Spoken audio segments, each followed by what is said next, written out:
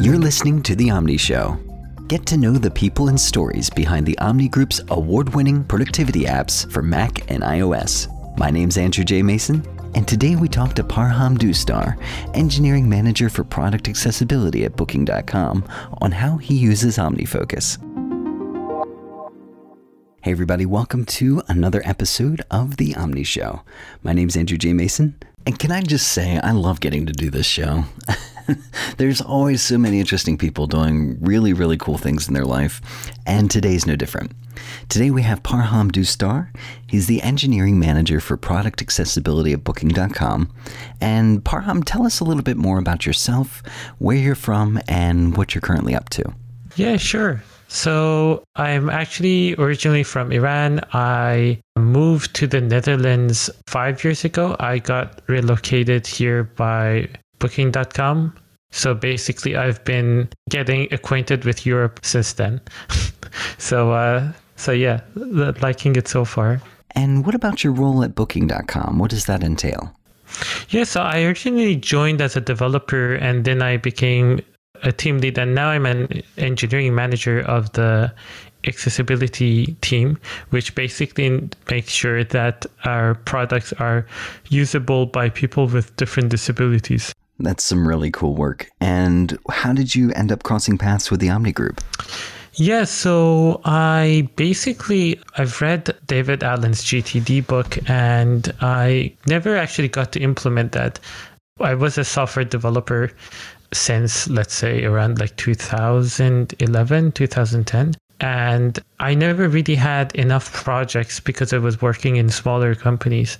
And when I moved to the Netherlands, I had to switch the software that I was using because I'm completely blind, and the way that I need to work with a computer is with a software category called a screen reader. And what that software does is it connects to the operating system that you're using, and it pulls out information and turns that into text. So when I moved to the Netherlands, I had to switch to a Mac, and I was a Windows user before. And I was using Emacs to edit code because it has an add-on that can actually read the code to you with a lot of information. And as I was using Emacs, I got to know something that's called org mode, which apparently OmniFocus was originally inspired by. And later on, when my system became really big, I started looking for a user interface that is kind of across multiple devices, because most of the time I have ideas that I want to jot down on my iPhone, and Emacs is only available on my Mac. And so that's how I got to try out OmniFocus. I had tried it a few times before in 2017 and 18. It wasn't accessible, which basically means it didn't work with a screen reader that's available on Mac. But then apparently something changed. So when I gave it a try during COVID, I think in 2020 or so, it was working. And then I started getting to know it and use it in my daily job and my personal life as well. That's really cool. And you mentioned your daily job and personal life. Do you manage all of your life with OmniFocus? So what are the different roles or areas that you kind of break down into? Yeah, so that's an interesting question because it makes me feel how all over the place my life is right now. So I have, I would say, 3 areas of focus right now in general. There's the stuff at work, which is around like projects that I have to do, projects that my team should deliver on, and projects that I do for my manager and for my team members. So like if someone comes to me with a problem, that goes into the inbox and so on. I guess I'll go deeper into my system later. So that's one big area. The other big area is the life stuff. Like we need to fix the shed door, and we just moved into a new house. So like all the tasks around moving from one house to the next house and following up on the lock cylinder that still needs to be changed in the last 2 months and so on, because I need to basically call them every Monday. So like stuff like that, where I need to follow up with people on things that need to be done in my personal life. And then there's the stuff that I do in my side hustle, which is my life coaching business. And that's something that I've started like since last year. And this stuff goes from the stuff that I need to do around getting certified and the stuff that I need to do before coaching sessions, after coaching sessions, and follow-ups that I need to do for clients or people that I used to know and stuff like that. So all of that right now goes into my OmniFocus. Parham, talk to me about your review cadence. Do you have like a structured review frequency, or is it a little bit more organic than that? Yeah, so like reviewing is one of the things that I've never been able to do on the go because it just is so draining and it requires so much focus from me, especially because so the way a screen reader works is it reads one item at a time. So there's no skimming, no scanning. You're just dealing one item at a time, which is how GTD should be, incidentally. In a lot of areas, this is a disadvantage. In GTD, this is an advantage. But like the problem of that is that my reviews end up taking longer, like 1 hour or so. And that's why I feel like I've been putting them off more than usual. I had time scheduled on my calendar for Fridays, but I haven't really followed that regimen yet. What I've been able to do, though, is like one of the things that would usually happen was I would do my reviews in a certain day at the end of the day, and I would not be feeling creative enough, and I would hit this project which was empty with no action items, and I would be so out of context that I would do like, I don't know what action items to put here. My brain is not working anymore. so like I stopped doing that. But then as a side effect of that, I have moments at work where I'm like, I bet this would be a great project to work on. Ooh, there are no action items here. What should I do now? So like, this is one of the problems that I'm struggling with. My system doesn't really go out of date that much, but what I'm missing from the review is the coming up with next action for projects that don't really have one. And that's something that I think I need to do a few passes to get perfect. Even that conversation, though, is showing that your awareness is probably at a higher level than 95% of humanity. So, yeah, thanks. Yeah, I think because of the fact that I'm slower than the usual, like, sighted population, tiny stuff like this makes a big difference. So that's why I feel like something like OmniFocus that allows me to create projects and tasks and folders and pull out the right stuff in the right time and so on, even though it has its own accessibility quirks, and if it's not like totally, I wouldn't call it 100% accessible, even with that, it's giving me a lot of productivity boosts in different ways. And when I don't use it, I can totally notice it because of the difference is so big. And I'm coming from a place where I didn't have any of this kind of software to begin with. So I can totally notice the difference where OmniFocus is helping and where either I'm not able to use it because of an accessibility issue, or I'm not able to use it because I just don't use it properly. What advice do you have for somebody that is maybe just starting out in project management or task management? It can be OmniFocus or in general, but they're taking on more than they have ever before. They're growing, expanding in their capacity. And it's one of those like, oh no moments where I just realized I've been trying to keep all of this in my head, and now I'm not sure exactly how to approach this. Yeah, I would say that the thing that helps me the most is this habit of capturing stuff. I mean, I do pay the price if I'm not clarifying, if I'm not organizing, if I'm not engaging properly, if I'm not reflecting or reviewing. Like, if I don't do all the other steps, I do pay for them, but none of them is as bad as if I don't capture. And I think for me especially, that's the most important thing, because I do pay for it by that nagging feeling at the back of your mind that goes like, I know I'm missing something. I'm forgetting something here and I don't really remember what. And that's what I would say is the biggest productivity drainer. Because like, imagine there's this thing in the back of your mind saying, you're forgetting something every 5 seconds.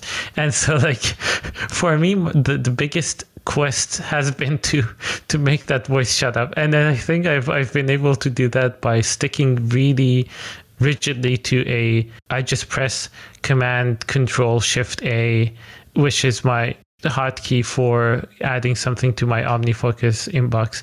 it doesn't matter if I'm in a meeting. It doesn't matter if I'm in a conversation, which is like a virtual coffee or something like that. Whatever it is, I just have that key on hand. And I also have done so iPhone in the accessibility features, like if you go to settings and accessibility, it has a feature to do back taps. And you can assign a shortcut to run if you tap on the back of your device 2 times or 3 times. And because I noticed that I get really lazy and I don't open OmniFocus and stuff like that, I just set up a shortcut that whenever I tap on the back of my device 2 times, it brings up a text box that I can type in something and it would get added to my OmniFocus inbox. And so I've basically... Yes, I've removed because I initially started with Siri, but I realized I couldn't dictate something loudly in front of everyone sometimes. So like, discuss this person's salary with that other person. So yes. So like that's why I used the back tap, which is basically as fast as dictating something to Siri, I feel. And so like that's been my biggest productivity gain. And the other thing is tagging. So I did mention that screen readers read one item at a time. So for me, querying and pulling up information is really, really important, because if I have the items that I need, then things move on really fast. And if I'm having to pull out an item out of 100, it's going to take me a long time. And that's why tagging is really important. So for example, the ways that I use this is I have a waiting tag that I check every day next to my forecast about like things that I need to follow up on. There's also I have an Andrew tag, which is about stuff that I need to talk to Andrew about. And there's stuff that I need to follow up with team members with. And there are things that I need to tell my friends. I tag that with friends. This is like friend agnostic. Like any of the friends would do, and so on. So like when I'm out at a friend's house, then I can just pull that up really quickly on my phone and be like, okay, by the way, could you tell me the color of this compared to that, and so on, which is like all of these tiny things that I have to follow up on unless they fall over into the cracks. I know OmniFocus has a pretty passionate community around automation. Do you find yourself doing any routines or automation in the app? I know you just mentioned this back tap shortcut, which is brilliant, but does anything else you do land in that space for you?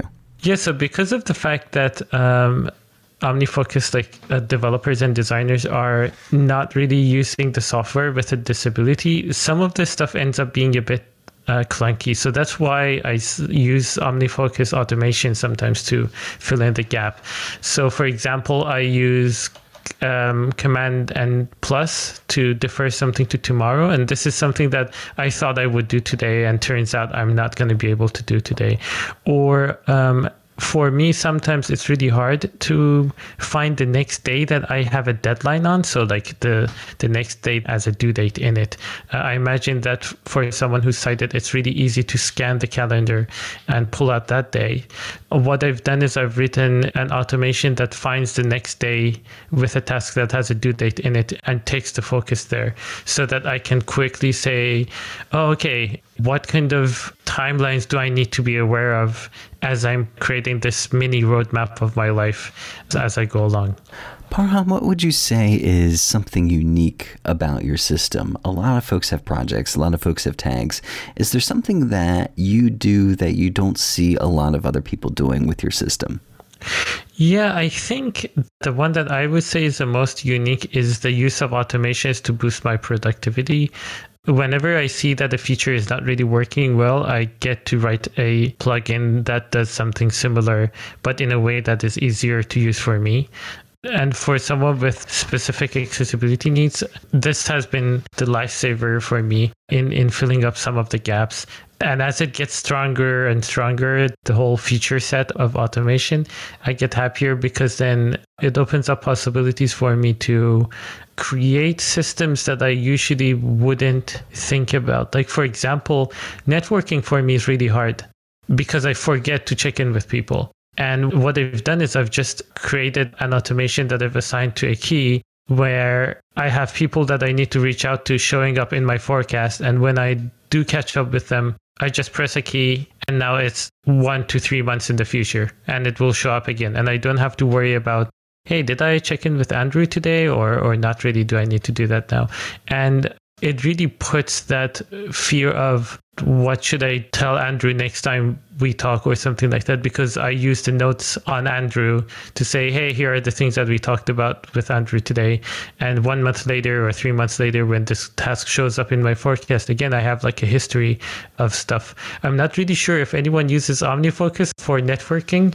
I couldn't find anyone online that did that, and that sounds a little bit weird, but using automation plus the fact that I can have an infinite amount of notes on people is basically how I get my networking in order, which is something that's really important, both as I grow into my role and go a little bit higher up the corporate ladder, and also as I get started more and more with my business.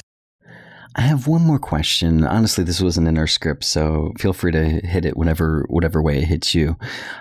In preparation for this interview, not that I'm Twitter stalking you or anything, but I'm just looking through and seeing how you're emerging as this voice of advocacy for software to have more accessibility. And I hear a lot of like-minded individuals saying, oh yeah, me too, really resonating with that.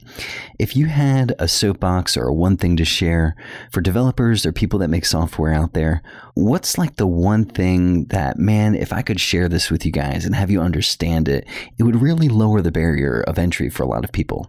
Yeah, that's a really great question, because I feel like most people discount the degree to which people with different access needs actually would be able to benefit from different kinds of software. And this is especially true in the land of software. And usually you see people kind of like completely separating their product from people with access needs. They're like, yeah, we're leasing out cars, and someone with a wheelchair doesn't really need a car, so I guess our website doesn't really need to be accessible, so we'll just chill. But then this person shows up with a wheelchair who needs to really get somewhere, and they are actually able to get in a car. And so like one thing that is really becoming more and more clear to me over time is that software can really, really help make people's lives better. And this is especially true for people who have access needs that are more special, I would say, because this is harder to do in a physical world, but in software, you actually get to make these people's lives better with very minimum amount of time and investment. So like the most important thing I would say is don't discount people with access needs just because you don't really foresee them using your software, and always try and include those people in these discussions. People usually just get involved for free. They do testing for you. They provide feedback. They basically put in their time because they actually see the value that your software brings to them. So the fact that you get to use that willingness is a really quick and easy way to get started without much of a time investment and without much worrying about it and make it a bit more difficult. Well, let me just say thank you, because this is valuable. Being able to have conversations about this, because it's not always cut and dry. Sometimes it's messy. Sometimes people aren't sure, how far or in what direction or in what way do I design this software or this experience for the user. And your willingness to kind of wade through these conversations and communicate that value and that education is so valuable. Yeah, and I think that's really, for me, it's easier to do because it really affects me in my everyday life. As I said, there was a pre-OmniFocus era in my life, and there was a post-OmniFocus era. And for me, the difference is so big that I don't think anyone was able to imagine before. And so what I'm dreaming about, for example, in OmniFocus is imagine bringing that productivity to whole sets of people that weren't able to do this before, and just extrapolate that to all sorts of software like banking and so on. So like this raises people's quality of life a lot with very minimum investment. And I'm really happy that software is being picked up more and more, which means it's becoming easier and easier for companies to actually have social impact without much of a redesign or re-implementing something weird. That is such great news, that barrier to entry for implementing accessibility in software is getting lower and lower. Parham, how can people find out more about you and what you're up to, or if they want to connect with you, how can they do that? Yeah, so there is my website, which is my full name.com. That's Parham, Parham, and Doustdar, Doustdar.com. You can also find me on Twitter at PD90, so that's PD90. And that's pretty much it. I'm not really a social media person, but I do respond to all the emails. So any form of contact that actually works for people, I'm really open to. That's awesome. And thank you so much for honoring us with your time and sharing a slice of what your system looks like and how it's implemented in your life. Thanks a lot. And as I said before the call, thanks a lot for doing the podcast. It gives me ideas every day on entire thought processes that I could adopt. So thanks a lot for giving me ideas. Of course. Thank you. And on behalf of the whole Omni Group team, thank you as well. Hey, and thank all of you for listening today too. As always, you can drop us a line at The Omni Show on Twitter. We'd love to hear from you there. You can also find out everything that's happening with the Omni Group at omnigroup.com/blog.